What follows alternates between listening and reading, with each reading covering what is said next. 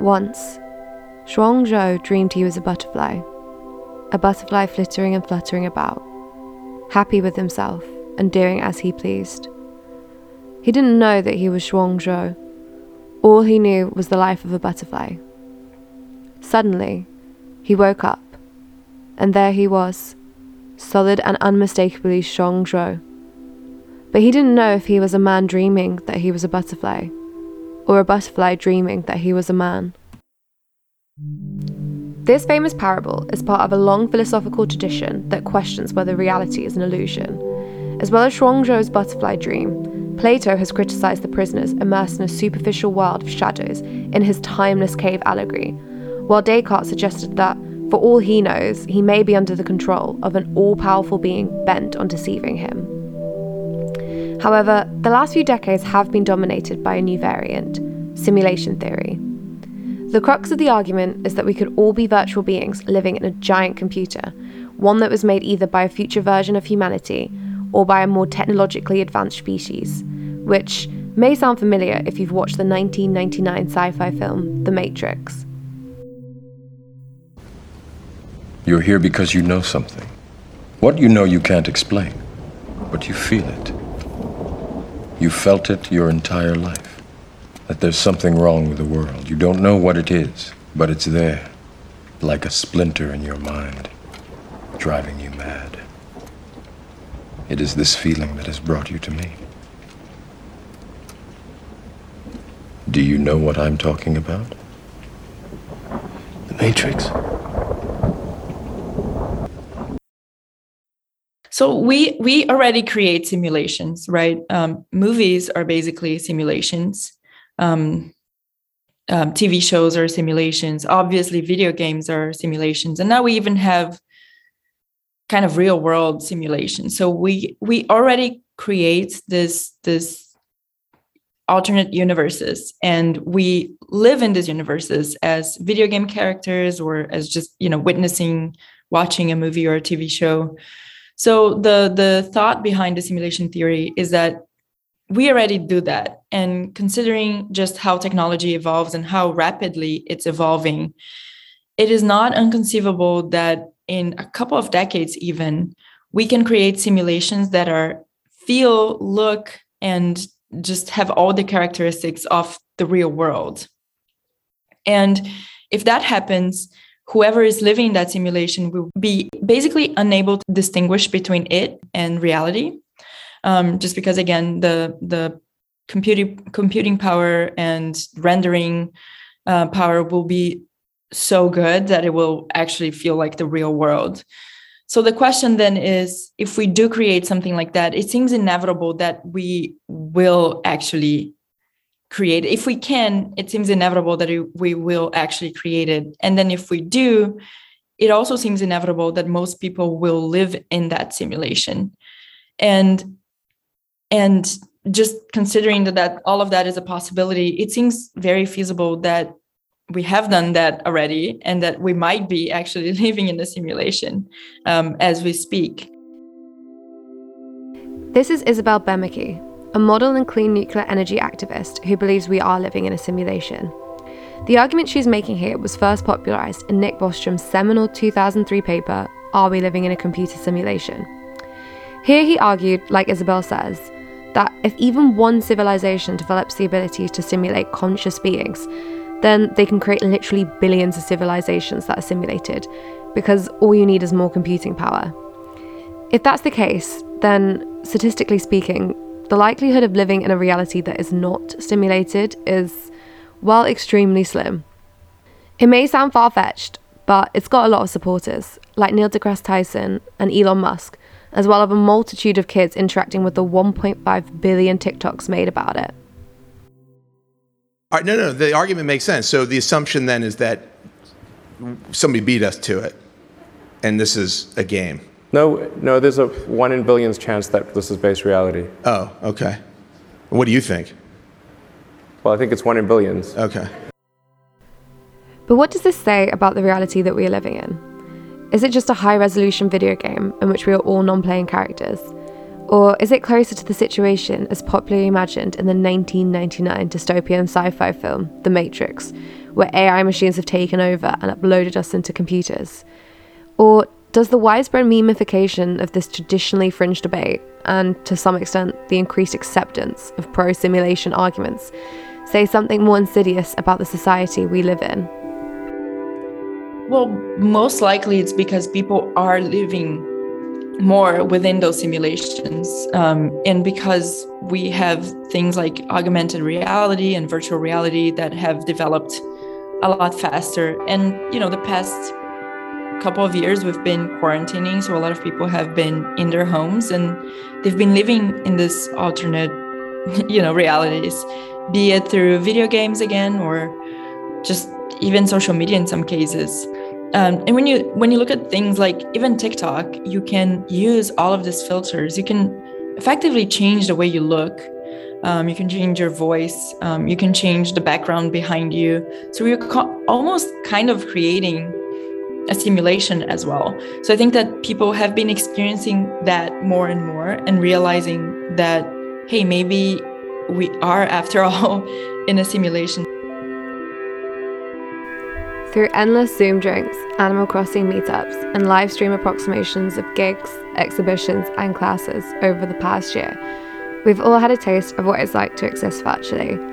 Moreover, a significant number seem to enjoy the flavour, with 67% of children saying their favourite way of communicating with friends is online. As Facebook, or shall we say Meta now, is currently plotting to suck us further down the internet rabbit hole by co-opting the concept of the metaverse, you do wonder how much of a choice virtual interaction in 2021 is, after all. It's the thing, like, I make a video game and I'm watching people and I've just got a screen that's telling me like what everyone's doing. Like, what is everyone doing? How do they respond to that? Like, when I sell my artworks, like, you best believe I have a screen in my studio and it has like which people are on what part of the pages, like checkout, cart, thinking about buying a frame, thinking about doing this. They've left. Oh, someone's come back. Like, I've got all that data there. I'm just watching it. I'm just like, all right, well, it seems that people are stopping when they get to this point. Like, I should change that part. And I just don't believe for 1 second if little old Tom Webb in his studio is, using all this AI and stuff, like, to go and do this, I don't believe for 1 second that, like, guys 10 times smarter than me haven't already built it for every other tech thing or industry or everything else in the world. This is Thomas Webb, a digital artist whose most recent solo exhibition, Daddy, What Was Real Life Like?, explores these current societal shifts. In one of his artworks, Genesis 2021, he even rewrites the Genesis from the perspective of a programmer writing a simulation. It's a metaphor of being like, all right, we've got to a stage now where we can adequately build simulations and AIs that are so advanced that, like, it feels like you're playing God.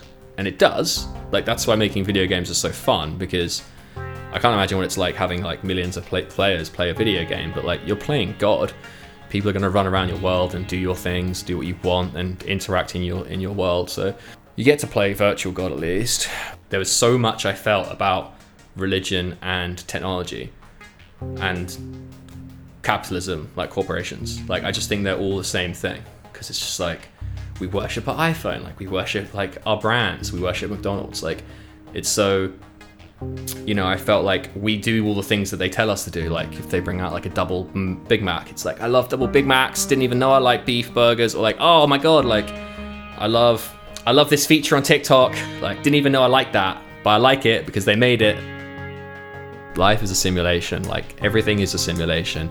It's all just, everything is just, nothing is just willy-nilly. Like, people aren't just doing stuff because they're like, oh, I want to make money. Oh, I want to do this. Oh, I want to, like, so much stuff is just keeping everyone doing what they're doing so the world doesn't just blow up and everyone just go absolute crazy. While the pandemic has normalised spending more time in virtual worlds where digital elites control the parameters, algorithms, and features, this mechanism of dictating society's rules and structures has been happening in the quote-unquote real world for, well, forever. However, there's no doubt what the most prevailing real-world simulation of the last 200 years has been: capitalism. As a Marxist, I try to look at the world through a dialectical materialist lens. So I look at history through a historical materialist lens, and I try to analyze why people are the way they are in relation to their environment. And I see a big correlation between why people are the way they are currently and the current world that we live in, which is a capitalist world. And the result of this capitalist economic system that we live in has a lot of pros and a lot of cons. And one of the cons being the overproduction that we experience when we work under this capitalist system. And Marx talks about this, and it's called alienation theory. And it's about how when we do the same thing over and over and over, we make things that never actually end up being ours, or we produce things that we will never consume. We end up separating ourselves from the things that we're doing, which is called alienation. So when we work 8 hours a day doing the exact same thing 8 hours a day, we become alienated from our labor, and that has psychological effects on us, which is extremely, you can see that in so many different areas of life. And it usually leads people to feel alienated from their entire life, because we spend most of our time at work. That was Johnny Keller, a 20-year-old TikToker who makes content exploring the link between simulation theory and capitalism. And the simulation theory to me is really just a reaction to people seeing how much we overproduce and overconsume in this world. And they don't see it as like real, which is true. It isn't real. We shouldn't really be living our lives according to this like excess that we find in capitalism. And people oftentimes would be like, wow, the world's fake, rather than actually looking at the system critically and being like, the reason why I feel like the world is fake is because the way we live is, in a way, it's a facade. It's not real. We shouldn't be living the way we are. It's fake. We are separating ourselves from nature, and we are alienating ourselves from our labor. So when we overproduce every day, all day, the only thing left we can do at the end of the day is consume. And this cycle repeats for everybody because we're all a part of it. And no wonder why people end up questioning their existence and whether it's real or not, because when everything has a price tag on it and a label, we've pretty much commodified everything, and everything has become a symbol for what it actually is rather than what it actually is. Over the last year, more and more people have been getting to grips with anti-capitalism literature.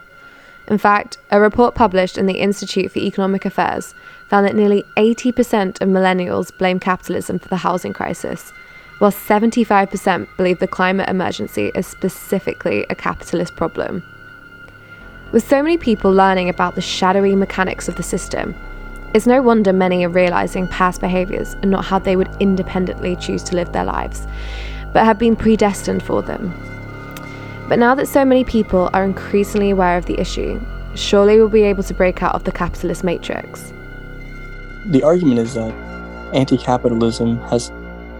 capitalism is so successful at keeping us tied to it that it now uses anti-capitalist ideas as an apparatus to only further reproduce capitalism.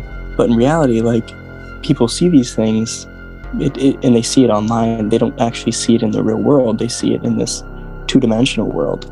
And when things are two dimensions, they aren't actually happening in the real world. So it is kind of frustrating as a Marxist to see people allow capitalism to commodify their ideology, because when your ideology is commodified, it becomes less powerful. And what I mean by commodify, I mean by the ability to be bought and sold. So when anti-capitalist ideas have the ability to be bought and sold, they become less of ideas and more as just products. The irony of the same app that is educating people on the issue is also deepening it isn't lost on me. But as Johnny says, by interacting with these ideas only online, they fall into the same trap that is sucking up adherents to simulation theory. Anti-capitalism, no matter how prescriptive of the problem at hand, to many just doesn't transmute to real life. Tweeting "Eat the Rich" hasn't stopped billionaires getting 54% richer during the pandemic.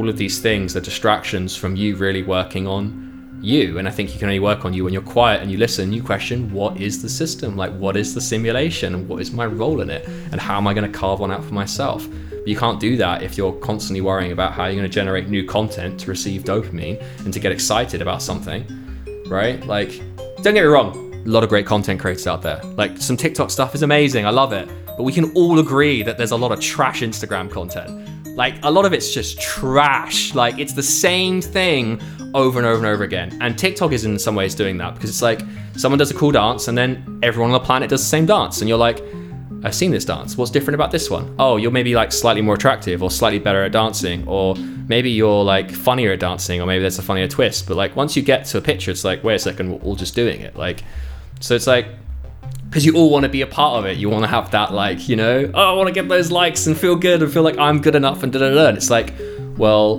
would you feel like that if in the real world someone came up to you and was like, you're a fucking amazing person? Would that make you feel better?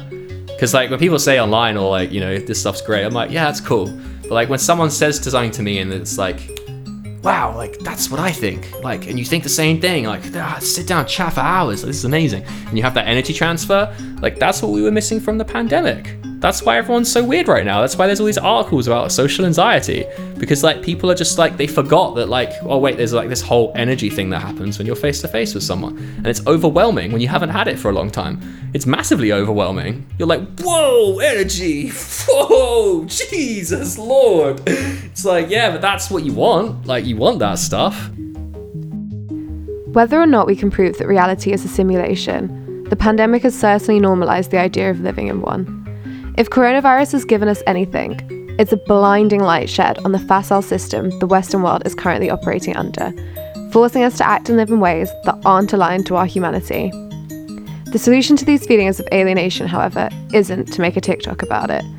Instead, like Webb says, we should all take the time to really question what it is we actually want, rather than what corporations and tech companies tell us.